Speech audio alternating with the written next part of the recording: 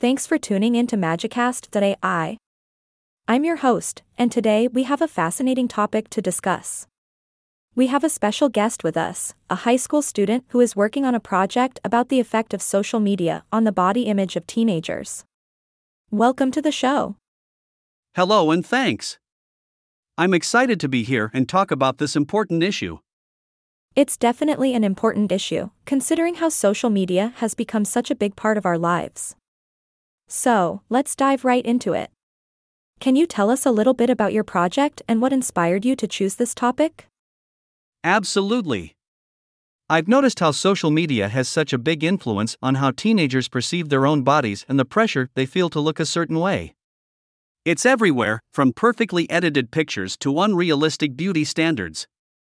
I wanted to explore this topic and shed some light on the impact it has on teenagers. Wow, that's such an important and relevant topic. So, let's talk about the research you've done for your project. What have you discovered so far? Well, there's evidence from various studies that suggests a link between social media use and mental distress among teenagers. It seems to be particularly impactful on girls. Social comparison and negative interactions, like cyberbullying, play a role in shaping their self-view and relationships.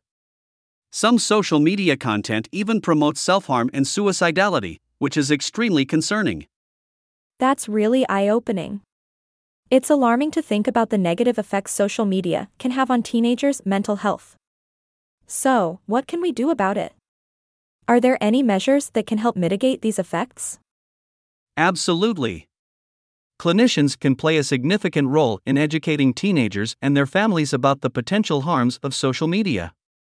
It's important to have open and non-judgmental discussions about usage and provide practical problem-solving strategies. Also, setting boundaries and limiting smartphone and social media use can be helpful.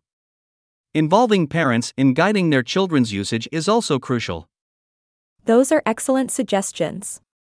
It's important for both clinicians and parents to be proactive in addressing these issues. So, what can teenagers themselves do to protect their mental health while using social media? Teenagers can set boundaries for themselves, take breaks from social media, and focus on alternative ways to connect with friends, like meeting in person or talking on the phone. It's also important for teenagers to be aware of the negative impact of social media and seek support if they need it. Taking steps to reduce screen time and being mindful of the content they consume can make a big difference. Absolutely. It's all about finding a healthy balance and being mindful of how social media affects our well-being. Before we wrap up, do you have any final thoughts or advice for our listeners? I would say that it's crucial to remember that social media is just a small part of our lives, and it doesn't define our worth. It's important to prioritize our mental health and not let the pressures of social media get to us. Don't be afraid to reach out for help if needed, and remember that you're not alone in this. Fantastic advice. Thank you so much for joining us today and sharing your insights on this important topic. And to our listeners, remember to take care of yourselves and be mindful of the impact of social media on your mental health. Thanks for listening to Magicast.ai. Stay tuned for more fascinating discussions like this.